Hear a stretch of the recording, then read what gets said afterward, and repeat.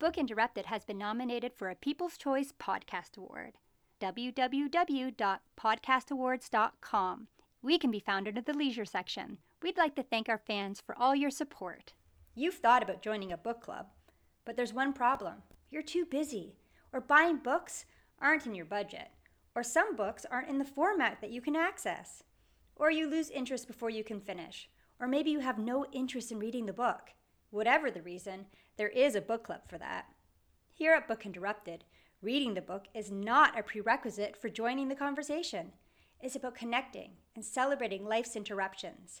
Join the community by following us on Facebook or contact us through our website at www.bookinterrupted.com/fans.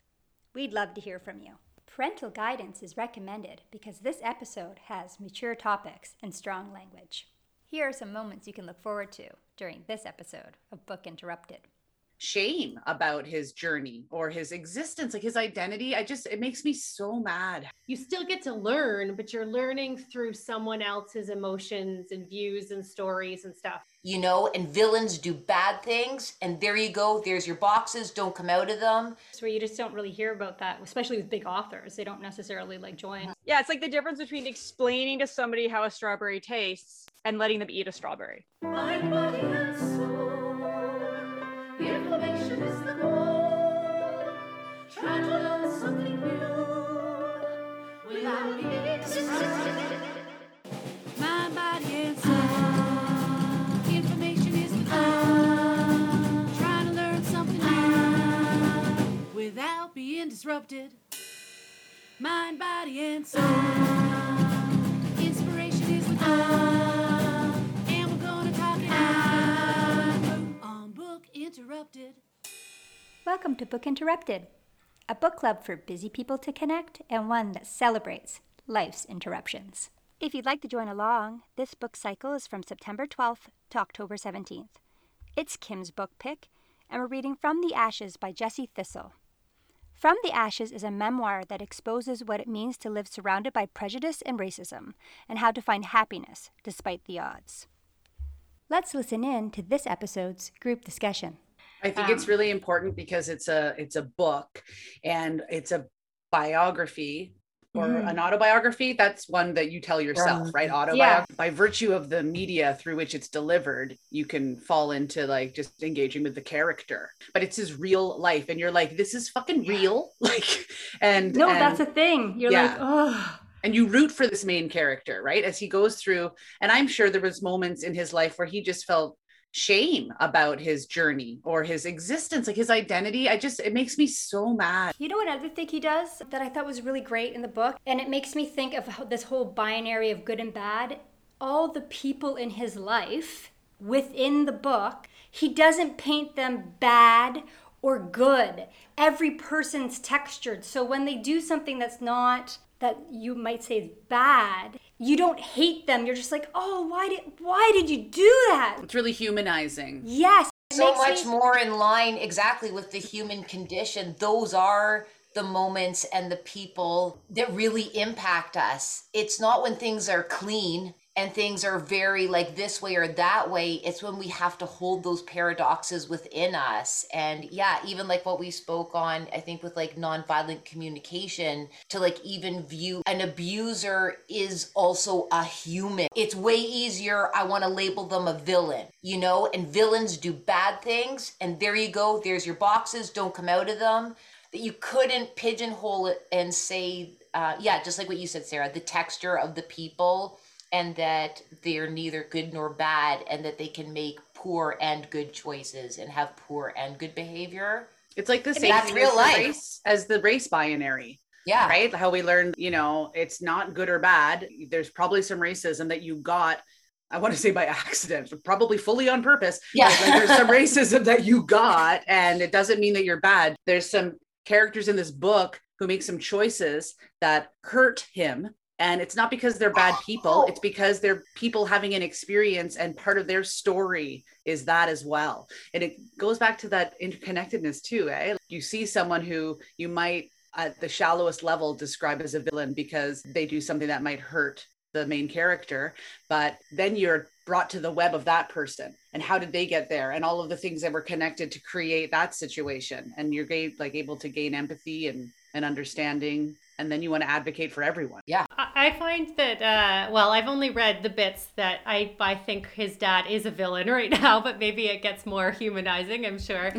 But I also like in each of the chapters or those little stories, he ends it on a way where you're like, oh, I want to know more. And then he goes on to something kind of different. I think this is such a refreshing book for me since doing this podcast, because we've done a lot of like intent, me, and I'm not huge into the self-help kind of books. And this is nice because you still get to learn, but you're learning through someone else's emotions and views and stories and stuff. And so this to me is more my kind of book than some of the other ones, because I find I learn more when I hear other people's stories than if you just tell me the facts. So thanks, Kim, for picking this book, because I'm excited to finish it and read it. No problem. I feel special. Like Lindsay likes my book. Lindsay, because you are a writer, are you finding it interesting to read his book because it is somewhat new or different from the way we are conditioned as readers to? Like, I found that with Untamed. Mind you, Untamed, of course, came with like the side of a lesson, but I appreciated it because here's someone who's just trying a new format. Like, sure, they are an author and they're writing, but they're playing around with it. Did you appreciate? I mean, I don't think he rewrote, I don't know, what's that saying? Reinvented the wheel or something? No, like, Okay. Yeah, I think it's still just a narrative, a memoir, a story. Okay. Like, Okay. Yeah, so it's not any different, but I am enjoying it. You definitely feel for the characters and feel what it's like to be that, what is he, a 4-year-old boy, and his father is, not left them no food, and they're trying to figure out what to eat, and his brother has to go into the garbage can to find some food for them to eat. That kind of stuff, you really feel what it would be like to be that kid. So far, I'm really enjoying his writing style. I find it interesting in contrast to Untamed, because I guess I'll say us, I didn't point this out originally, but I don't deny it, observed that Untamed was a memoir, but also felt self-helpy, because there was that little chunk of advice, or the lesson was always like summarized at the end, like, and that's how I learned this, and that's how I learned that. And this storyteller is only offering the truth, and it's up to the listener to learn the lesson. And it's a little less presumptuous. And at the risk of stereotyping, I'll go out on this limb and say it's very Indigenous, because storytelling is major. And so I like to see the difference between, a privileged white author telling her story and then an Indigenous person telling his story. And I feel like I can observe all of these. Again, I don't have the language. There's nuances. It's like magical. It's intangible. It's the storytelling of the storyteller that draws the reader along, and the learner or the listener to pull from it. It's almost like when you summarize and package up the lesson, you rob the listener or the learner of the experience of capturing the lesson. This author's not doing that. He's just using truth. In this case, sometimes the stories are not full truth, but they're still told in ways to help you discover truths or whatever. But he's just telling a story, and it's just so much more meaningful almost than someone who wants to also report on how many lessons they learned, or I don't know. Yes. I don't want to make Glennon sound terrible, but you know what I'm saying? Yeah, it's like the difference between explaining to somebody how a strawberry tastes and letting them eat a strawberry, right? There's a big difference between going through the experience, like figuring it all out yourself and what it means. That's what I hated about, well, I didn't hate about, but I disliked about Untamed. Strongly disliked. That's what I kept saying. I was like, stop telling me, show me how, show me through your stories, how you got there. And I really think that he's, so far, I've only read the bit, but is really doing that. He's just showing you, I don't know, maybe he is telling you the story, but do you know what I'm saying? Like, yeah, he's sharing. He's just sharing an experience. He's sharing. There we go. Sharing. Yes, exactly. It makes me think of something I learned in an Indigenous Studies course that said that elders would tell stories to children. They didn't tell the children the moral of the story. They let each individual find the moral of the story within the story to take with them on their journey. They don't say, and this is the lesson, right? And some of the storybooks I have for my kids that are Indigenous, they leave it open-ended. So then it kind of opens it up to my kids being like, so does that mean this and this? And you know what I mean? So then they're more engaged in saying what that story of, you know, the raven meant. Oh, so that means that I shouldn't do this, or it means that the raven learned this. So I think that maybe in the book, it's kind of what he's doing, right? He's telling the truth, telling the story, and letting the reader get the moral or the lesson from that by just engaging in the story rather than being told, and this is what I learned. And this is what you should learn from this. Yeah. Well, I love that distinction between showing and not telling. It's so in line with even the roots of theater and oral storytelling tradition. Like a good playwright and director and cast and crew are going to show and not tell. And when you tell what you want the lesson to be, you rob the audience of the opportunity to reflect. The reflection is key, because the reflection allows you to then find you've been presented with someone's subjective truth. And in order to, once you reflect, you tap into your own meaning making, which are your own truths. And neither are absolute truths. That's that beautiful magical moment when you disrupt something in your brain and in your heart, when you can find new meaning. This interruption is brought to you by Unpublished. Do you want to know more about the members in Book Interrupted? Go behind the scenes? Visit our website at www.bookinterrupted.com. Book Interrupted. This is the best possible interruption. Family coming to visit. And one of the best parts is that I'm meeting somebody new, my brother's girlfriend.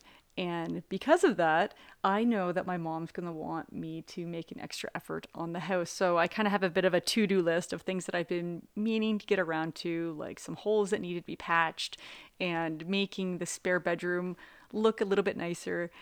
So busy doing that, and it's wonderful. It actually feels nicer in here. Plus, even better is spending time with family. Book Interrupted. So what do you guys think about the title? Like, my story of being Métis, homeless, and finding my way home, and it's From the Ashes. Is it just obvious? Does anyone have anything to say? I like From the Ashes. The idea that Me too. his life was burned down and that he rises kind of like a phoenix or something. That's what I get from it. Something like that. I like the part of finding my way home because of the, I don't know, symbolic journey of his movement. Well, from, I guess, not really understanding his heritage and culture, and then his movement away from his heritage and culture, and then his return, finding his way home to be able to come full circle, I guess, and now really embrace and thrive. There is something I was thinking about that just reminded me, was the word homeless, I think, says a lot more than we think it does, because it's not just that these people don't have a house or a place to live, is that they've lost their home. You know, home is more than just a building, and it's a sense of connection to a place or people or, you know, a culture or something like that. And so homeless is, there's more to it than not having a place to stay. And I think that's what kind of makes it even more complicated. Some people think, well, just put this building up and the homeless can stay there. It's more than just not having a building to stay in. There's more to it than that. I was reading some interviews about the homeless situation locally. Sometimes cities take down homeless camps and stuff, but the camp isn't just, they're like, well, they can just go in the shelters, but there's a sense of community there, having the same place that you can go to every day and the same people there. And I mean, obviously with this book, him becoming homeless wasn't just not having a building, but the whole loss of his connection with his culture, I guess. Mare, you're like blowing my mind. You're right. That is a heavily is that the right term? Heavily laden term, homeless. I never even thought of it. I was like, of course, it's like symbolically, there's like way too many layers in there. They're lost. They've lost themselves. They've lost that sense of identity, dignity. Like, I'm sick of the way people look at homeless people as if they are subhuman. Well, and then fixing the problem isn't just a matter of, okay, check, we got some buildings. It's solved. Yeah. But that's not it's way more complicated than that. And I'm really looking forward to reading this book. I think you're right with the sense of community, Mary, because now that I think about it, when you think of homeless shelters, it turns out to be a competition because you need to get to the homeless shelter at a certain time so you get a bed, and then, you know what I mean? So now instead of a sense of community with other people who are also homeless, like you were saying, in camps, now that they take the camp down and now they're competing for the same bed at a homeless shelter, then all of a sudden, no longer that sense of community anymore. It's turned it into, instead of community, competition. It's just counterintuitive to, like, you know, people need a support system. And other homeless people are their support system because they can relate to them. Where people who aren't within the system, maybe not. Sometimes. I know that a lot of homeless people don't want to go to the shelter because the shelter is just a crammed space of everything that is negative about the homeless experience. Well, that's the thing about the community. I mean, there may be some kind of camaraderie or community, but it's almost like a dog eat dog kind of thing. And if the bylaw's not pushing you on, people are stealing your stuff. For sure. It could be worse than that too. It depends on what you have of value. You could be threatened. You don't feel safe. And the shelter to someone who doesn't experience homelessness looks like a good solution. But hearing from homeless populations, it's good for if it's too cold, right? Like, it's good for if that's what I need so I don't die, then I'll go there. But if I can do something else and not die, then I'm going to do that. One of the things that bothered me the most that I didn't even realize until it kind of got brought to my awareness is how cities were changing their infrastructure so that you couldn't, like, sleep on a bench. That's why the benches have a handle in the middle. So, like, a long bench, I can sit on this side, you can sit on that side. It's divided by a handle because then someone can't lie on it. That to me was like, what? They don't have anything. Let's even take away this, you know? Like, why are we putting our resources towards making our marginalized populations' lives more difficult rather than taking our energy and resources to helping? And the whole needs thing, just giving a shelter doesn't fulfill that list of human needs that we talked about in nonviolent communication. Warmth and food and water and stuff is necessary, but that sense of autonomy and community and connection, that is also so important. Also, just even support groups to help them deal with the shame. They're picking up on signposts all over the place from their cities saying, we don't want you here. And Kim, to your point, even in the Kitchener-Waterloo area, they're making it so that the urban development is pushing a migration so that they're coming out of Waterloo, because heaven forbid they should be in uptown Waterloo, which is very nice, then pushing into downtown Kitchener. But then there was too many complaints, so then pushing through Cambridge. And now the big migrational push is to get all of them in, I think it's Brantford. So they're changing the urban development in a way to make it so that they're forcing people that are homeless to move so that they'll all end up in one designated place so that they aren't upsetting our eyeballs. That's right. That's what I think that shelters are for, is so that the people who have discomfort at seeing whatever you want to label a homeless person's experience as can go get in that building, and then I can have a good conscience now. In Toronto, they've been near my house, not this house, but the house in Toronto. They've actually built recently 2 different apartment buildings where it's their own room and like a bathroom, and it's like they're small, but it's for getting people off the streets so they can have their own space and their own home. And there's one just for women and children, and then one for everybody, which is great. But then at the same time, there's a park right near us in which since the pandemic started, there were a lot of tents. So we had like kind of a tent city in the park, and it was fine. They were kind of out of the way and everybody was fine with it. But the police I just saw it on the news recently, put up things and like kicked them all out. And so now not only like they all had a community and a home and they were happy. I don't think they didn't feel shame. They were just like, this is my home now in my community. And they were called the White Squirrel Brigade, I think. But the police just went in and like fully raided it and put up fences and tore everything down. And were really, it was really bad. Anyways, it was a lot of people were really, really upset. There were protests and stuff, but that was just by my house as well. So I'm not saying that Toronto is great, but Toronto is trying to do some things, I think, to help so that people don't have to go to the shelters and they have their own space and their own I think more and more there's something being built near my mom's place, and they're converting an old hotel, and it'll be, individual homes, like basically a little bachelor apartment. Mm-hmm. And then there'll be a common area as well and resources in the same place, all at the same place. So I don't know, people get which makes upset way about more it, but sense than like a bunch of awesome. cots in a big room in which people, don't even have their own space. Like they have to wait, each day to be able to get a bed.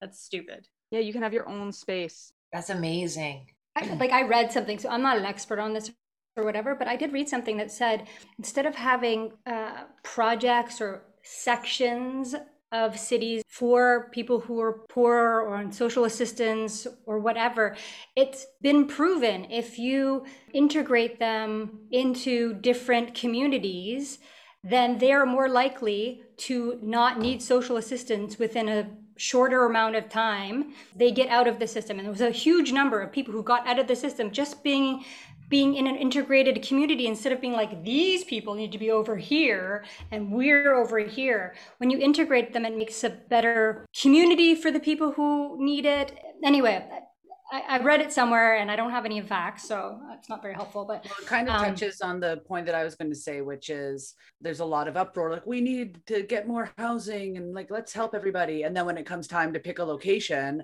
there's this whole like, well, not this Not my neighborhood. backyard. Yeah, not here.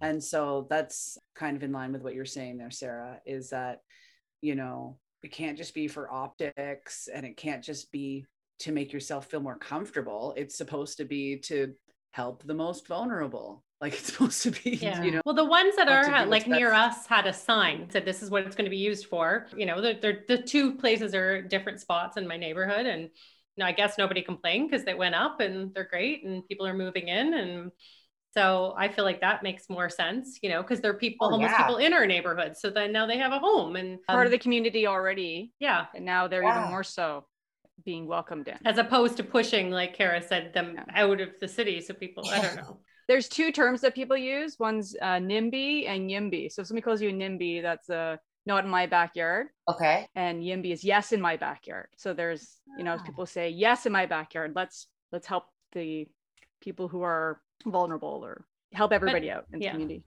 I do have to say that none of us are experts, so don't. you know what it made me think of I think it was the book, The Skin I'm In. I think it's that book. I'm not sure 100%. Anyway, in New York, they had, white upper class families. Like, we need to have a school that integrates all children from all economic backgrounds and races. And they pushed it for years. And then when they went to do it, none of them sent their kids there. Is that the podcast, Nice White Parents? I think it was from The Skin I'm In. I think so. But it might have been from White Fragility. I can't remember now. But I feel like it's from Becoming. Oh, maybe. It could be. You read too many books, Wen. This is funny to hear you. I read this somewhere. Damn Just it. look at my bookshelf. But yes, it could be Becoming. But that's the thing, like very wealthy, upper class, white people in Manhattan were like, we need to do this. We need to do this. I think it was Manhattan. It was in New York anyway. And when it came time to send their kids, not one of them did. When they went back and researched it, nobody actually sent their kids there. They all, they thought that other people would, and no one did. So they did the school after years of fighting for it. And then people might be saying, yes, my backyard. And then they start building in their community. And then all of a sudden they're like, I'm going to move. Yeah. Or whatever. Right. So it just makes me think when Lindsay was like, they put a plaque there and everything's fine, which is great. But it makes me, why they have to be like, these are the people. Oh, no, it wasn't a plaque. It's like, so before... An announcement so anyone could say like... What's going up? So anyone could NIMBY. Oh, okay. Yes, exactly. It's like, you know how they have a building permit? Like you have to have a building permit outside. So it's a big, you have to say, this is what this is for. It didn't say this is for homeless people. Like I think it said, we supported how, something like that. And so people could, if you have any issues, call this number or whatever. It's hard too because this is I don't know how this is going to interrelate because it kind of goes to individualism, but that feels counterintuitive. There isn't one fix for, like, all homeless people aren't exactly the same with the same needs and problems, right? So Right.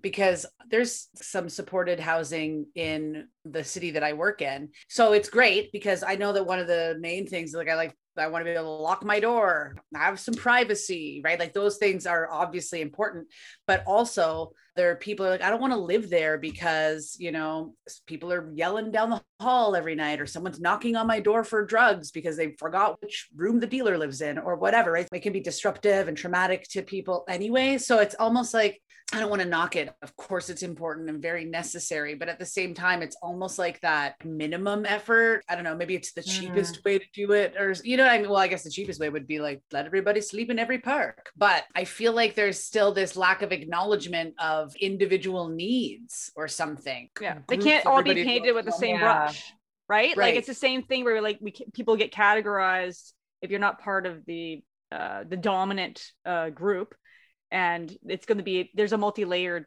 it's got to be multi-layered solutions because you're looking at different people that have different needs. I get what you're saying. Yeah, that let's not kid ourselves in thinking that when we offer cookie cutter solutions that it's going to be the beat all that end all. Yeah, so there's just more to be done always. I don't know. I mean, for me too, it's like homelessness, or the homelessness problem, is literally the symptom of capitalism. You know what I mean? Like, I don't know if that's actually the disease, but something like that, right? There are layers and layers and generations of things that like led to this, right? For example, what about, I don't even remember when it was, maybe the 80s or the 90s, they're like, we're not going to fund mental health facilities anymore.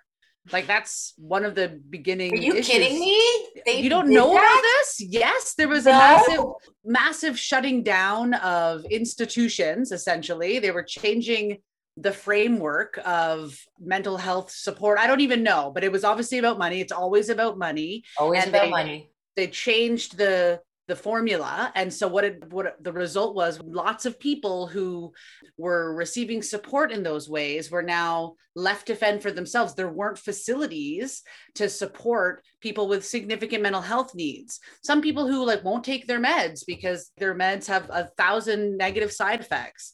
In a facility, like institutionalized people, right? There's no institutions now. There's no places where someone who's really, really, I don't know, sick with schizophrenia, who needs someone to make sure they take their meds every day. Otherwise, they're not going to take them because of the side effects. And they live in a safe, like, that doesn't exist anymore. That used to be a thing. Like there was a point in time not too long ago when there was a mass defunding of mental health, and it resulted in the release of many, many people from residential settings where they received treatment just into homelessness because they don't have the skills for everyday living that this society requires for someone to experience independence. And so, yeah, and that's what my understanding of the significant homelessness issue is, because of a lack of resources and a removal of resources. And the story at the time may have been at least something that could be perceived as positive, right? Because hindsight's 2020. Now here we are, and it's like, oh, hey, look at this big problem, right? But when they were making these changes, it was probably, you know, we need better mental health. You know, we're gonna change it so that you don't live there and you get outpatient. Like, who knows? It still exists though. Like my mom was a psychiatric nurse for her whole career, so they still have for I think they're localized to be out of certain hospitals. Like a wing in the hospital, though, right? Program, isn't No, it? like she worked at the Hamilton. It used to be called HPH, the Hamilton Psychiatric Hospital, but now I think it's part of another hospital, but it's still its own building and stuff. Like it's still a whole section where people that are extremely, extremely mentally ill will live there permanently, and there's permanent staff and nurses, and so yes, so it does exist. You think that it was more of a defunding, so, and there may have been a bar lowering, you have to be really, really bad, just, what I mean? Because we don't have the beds for that person who formerly could have stayed here. Right. Or So the people in the middle yeah. kind of aren't getting treated. It's people who need the most treatment are getting treated. People who need the least still are, because they can go into whatever they put in the meantime, right? Counseling or other programs. And also, I mean, some people just don't want to, reading Sapiens and stuff, and how, these rules that were created. Or I watched that movie, it was a Nomad, that won the Oscar, I think, recently. Anyways, why do we all also need to fit into this idea of having a home that you have, like if you want to be someone that moves around and stuff, that must be really difficult so maybe someone who's considered homeless is just someone who is happy, I don't know, moving around and not having a one place to stay because they don't want to stay one place. I don't know. Yeah, there's probably a difference between wanting it, right? And then not wanting it and just having it anyway. Right. Yeah. But I mean, that's what, like, it's hard. It was hard for those people too to live in our society because we have created this society that's one way is the right way. Yeah. And you must consume. You need stuff. Yes. Where's your house? Where's your Exactly. But I also know that, and maybe it's changed, but I do know there was someone in our lives that ended up being homeless. And one of the things he said was the problem is he can't get social assistance because he needs an address. So he became homeless and now he's like spiraling out of control because he doesn't have an address and he doesn't have the resources that our society needs and the government to provide him with the funds he needs to be able to obtain a new apartment or a new home. This is ridiculous. Or find a new place. Yeah, and so he had a lot of trouble, and I know that like we co-signed something for him and try to help him out because he was in this like vacuum of like now I'm in homeless shelters and stuff, and I can't seem to make it work because now I've been evicted and now I'm homeless and I can't proceed the way I have proceeded in the past. So I think there's definitely flaws in the system because like Kim said, there's some people. Barriers. Yeah, like Kim said, like if you don't want to be, sometimes you're in the system and it's like all of a sudden you're spiraling down and you're like, I don't know how to stop this trajectory that I'm going into. And then and you're right, and then people steal from you, and then you're afraid and you're in dangerous situations and you don't know. Luckily he had. And then how would they even apply for jobs? Like in today's day and age, like so much of it is done electronically. Like what are they supposed to, let me just open up my MacBook here. Like there's so many little things now that I think about it that maybe we do take for granted or aren't always aware of that would be major obstacles or hurdles for people who are homeless. Well, here's a good one. We, in my agency, work to house people. They're supported, and then we are pursuing housing. And many of the people that I come into contact with are low income. And so there is a temporary rental subsidy grant or something. There's some money that you could get to help someone with their income so that they could secure. Okay, so I don't know about the rest of the country, but for sure in BC, there is a rental crisis.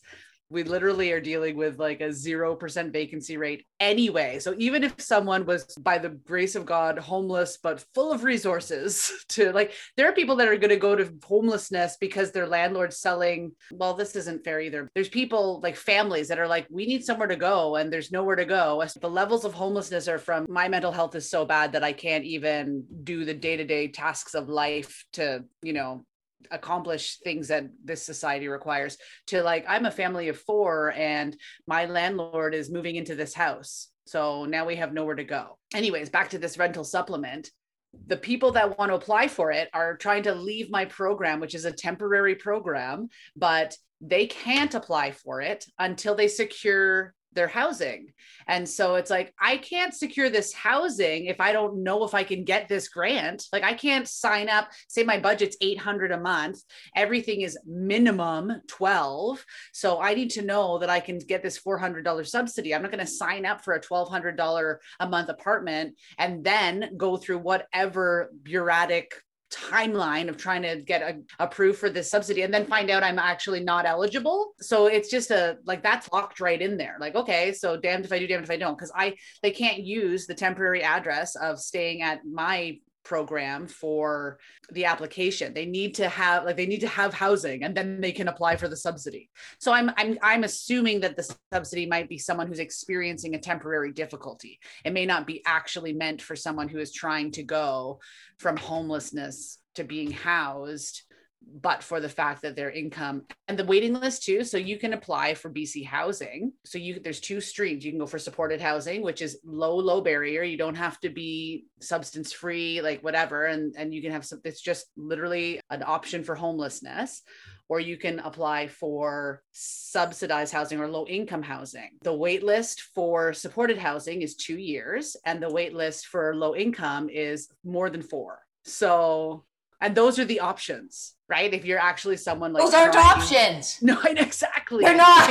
What they are is reflections of the need of like supports and places, and and there just isn't enough. Well, when you say it out loud, Kim, it kind of makes you think like, pretty why depressing. aren't other people putting this together? That's why it's really, really it's a very complicated issue. Well, and then not just that, but so then there's a landlord who, interviewing people for their place, and there's, 60 people who have applied, and the ones who are waiting to see if they're going to get a subsidy might default. So they wouldn't even be able to wait because they haven't yet got the house. So they're not even, they're not even on the list. It's just, but also landlords would discriminate against those. It's like, oh, how do you pay your rent? Or what's your job? And you're like, I don't have a job. Oh, how do you pay your rent? I'm on disability. And then they're like, oh, okay, well, don't want you. I remember when I was renting, I had to get a letter from my employer. Some discriminate against if you have kids, like nobody with an animal, and that's not even, I guess like kids and an animal, those are choices,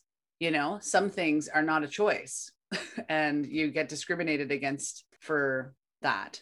It's just crazy. And then first and last month, like I know here, you can there's houses where there's upstairs, downstairs, just 2 floors, a single apartment. So you're looking at 100 or 1,000 square feet or 1,200 square feet. And they might be going for 1,800, 2,000 a month. I mean, prices like that, number one, you're never going to be able to afford to buy a house if you're renting at that. And then you're house poor and renting, and you've got half a house, but it's very competitive getting into the rental market. So, I mean, what do you do? It's not funny, but I remember when I moved to BC the second time, usually my MO for moving would be go on Kijiji and see the lists of availability, and you scroll and you're like, well, this looks nice, that looks nice, whatever, right? And I was able to move from Ontario to Alberta in this way, never seeing a property, never actually meeting my landlord, just having a conversation and making an agreement, and there we go. When I tried to do the same thing, I was so naive. From Alberta to BC, I was trying to scroll the lists of things that are available, and all it was filled with people being like, please, I have a week left, I need something, right? And there was nothing being like offered. This was the section of offered, but people had gone into the offered section just to beg, and it was just pages and pages of people being like, I need. And I was like, well, I guess like when we moved here, we had to live in 3 different places in 1 year just to find the place that worked, luckily. And that was still really lucky. And the first place that we lived in was like what Meredith's describing, so expensive that we were only there to buy ourselves however much time it took us to get the heck out of there, because we were slowly like digging ourselves a huge debt hole just so that we weren't living in a hotel. So, and I'm privileged. That's my experience. You know what I mean? Like, can you imagine if you have any so there's something wrong with capitalism. It goes back to the individualism and what Mary's saying, right? Like, if you can buy a house, because you'll never have a problem with that, rent it, sell it, whatever. It's all a crazy, crazy thing. But if you can't, then too bad for you. Then too bad. The rich will just get richer on your back. Yeah. And not even that, because I have a different perspective being here. Even if you buy a house in Canada, we also knew someone who was a senior citizen, and she was in her 80s, and she lived in Toronto and lived in that house her whole life It was her parents and she inherited it, and she could no longer afford the taxes on it, on her old age pension, and was being forced to sell and move her house because she couldn't afford the property Land tax on tax. her own house. She had no choice. That's another thing, which is nice here. When you own your house, you just own your house. Like, no one's taking your house. There's no property tax. There's nobody coming knocking on your door. If you secured land and built your house, it's just yours and your family forever. And yeah, like there's people who here have half-built houses, and they're living there, and like they've built it and they're slowly building it, and there's no one being like, you're not by law, you need to finish it by this time. It's just like, oh, you had trouble and are struggling and can't finish the house because you ran, no problem, do it next year. Yeah, Like, just take longer. right, it's fine. But this is very clear between the different societies because our Canadian society is very capitalistic. So it's like, no, progress, you need to keep on going, put the money in. Yeah, and evicting people, like it's kind of heartless is what it is. You know, it's not about people, it's about money. Right? Yeah, in a way, haven't we, whether we've consciously done it or subconsciously done it or just unconsciously done it, it is all of our systems are bureaucratic, and that doesn't allow you to have heartstrings to attach to anyone because you do one component and then you pass it along. Like in our capitalist society, we have inadvertently built these mechanisms and structures and systems that don't allow for the human heart to come out. And it's a lot easier to stomach at the end of the day when we can say, well, I can't help it. It's the way the system is. And I'm just so sorry. It allows us to sleep at night is what it does. And it allows us to feel like we get a good citizen badge because we have things like, well, we have social assistance. We're good people. Like, are we? I don't know. We don't seem to be doing a lot of things. And I'm not trying to again, compartmentalize or not say that people don't have good intentions or whatever. But if we really wanted to help people, I think we would start to do a massive review of how are our systems set up mechanically, what are the processes. We would start to allow pockets so that one human can connect in with another human, and that we don't just offer Band-Aid solutions.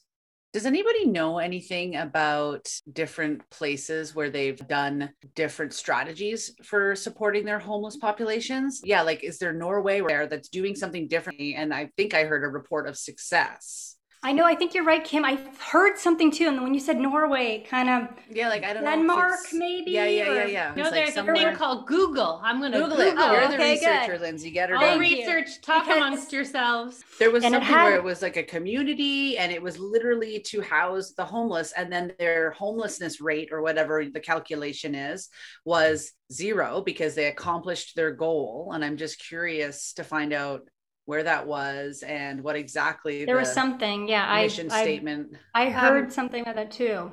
I'm very quickly Google searching, but that Finland has been tackling homelessness successfully. The latest figures from the end of 2017 show that there were about 6,600 people classified without a home in all of Finland. And that article was from the BBC in 2019. There is a story here saying that veteran homelessness functionally ended in London, Ontario. So veterans, that's not that bad. That's a start. But there's also an organization called, it says, Beginning the End of Homelessness in Canada. Built for Zero Canada is an ambitious national change effort helping a core group of leading communities to end chronic homelessness. So I bet they have tons of information for all of us who want to learn more about the issues. Maybe we can. Yeah. It does say Helsinki in Finland. The headline from the BCB is the city with no homeless on its streets. Oh, that's so that Helsinki. might be it. But I don't think they actually have 0 homeless from what I can read. Part of that, I don't know, but part of that is also going to come down to with personal preference, like Kim was saying. I don't know. I'd have to read the whole article. That's all I have to say right now. All right. We'll Obviously, put it in the all show need to learn a notes. little bit more. Yes. Yeah, for sure. Well, So I guess to bring it back to the book, it's good that we're at least having the conversation, because I think that in true discomfort causing form, it would be something that maybe you don't want to talk about, the homelessness problem or an experience of homelessness or anything else. And through his storytelling, Jesse Thistle has now cracked that one open, at least on this podcast. That's right. I love that. I love this podcast. Thank you, Sarah, for making it, and for everybody for doing this, specifically because I have now talked about more different topics out loud and in the public, really, than I ever have. And I think that's great. I think I feel more comfortable talking about them. And I'm just really appreciative of everybody all of you who are part of it, and Leah, who's not here, to make me feel comfortable about talking about these things. And then I'm hoping that our listeners will then have those conversations with their family and friends. Pay it forward, I guess, in a way. Yeah, I agree. I like that. I when we first did the podcast, that wasn't my intention, but I that's another reason I really like it, because it is. I feel the same way. I'm talking about and educating myself more about things that I might have cared about on the surface, but now I'm like deep diving into because of the podcast. Yeah, it's been a good experience for me. Yeah. I think it helps too when you're doing a deep dive to have other people to talk about these things with. So many of the things we talk about are so big, and it's hard to get your mind around it and figure out how you feel. Or, I mean, it's just like all the, like the homelessness problem. It's so big, and there's not going to be just one solution, right? And trying to understand all that. It's easier when you have somebody to talk to about it. Yeah, better form your thoughts or get even like bits of inspiration or new perspectives on things. I'm going to be wondering about your homeless word and the connotations around that for like a good few days, Meredith. Thank you for bringing that up. Yeah. And to all the trolls out there that write things, what did that one troll say? There's nothing worse than white women who think they know everything. We don't think we know everything. We're not experts. For anyone who wants to think that we're trying to be experts, we're not. We're just a bunch of women trying to have a conversation about these topics. We're stumbling forward. We're stumbling forward. So trolls, stop sending us those damn messages. Leah will be disappointed. True. You love the trolls. Just to bring up why Leah's not here, Leah had an injury, but she will be back hopefully on our next one, hopefully. And we'll be funnier when Leah's here. It'll be way funnier when she gets back. Yeah. And she's doing well, Kara? She's doing so much better. Yes. Good. Thank you for joining us on this episode of Book Interrupted. If you'd like to see the video highlights from this episode, please go to our YouTube channel, Book Interrupted. You can also find our videos on www.bookinterrupted.com. Moments you can look forward to on next week's Book Interrupted. Or when someone else makes a joke. She always it's so good because she'll say things like, nailed it! So I will say something positive about Glennon Doyle. She doesn't send me hate mail. I think it's just another reflection of the shitty way that Indigenous people have been treated the entire history of Canada. Sad isn't even the right word. What's worse than sad? What's bigger than sad? Devastating. Yeah. That I was part of the problem. Yes. Because I wasn't part of the solution. Book Interrupted. Never forget, every child matters.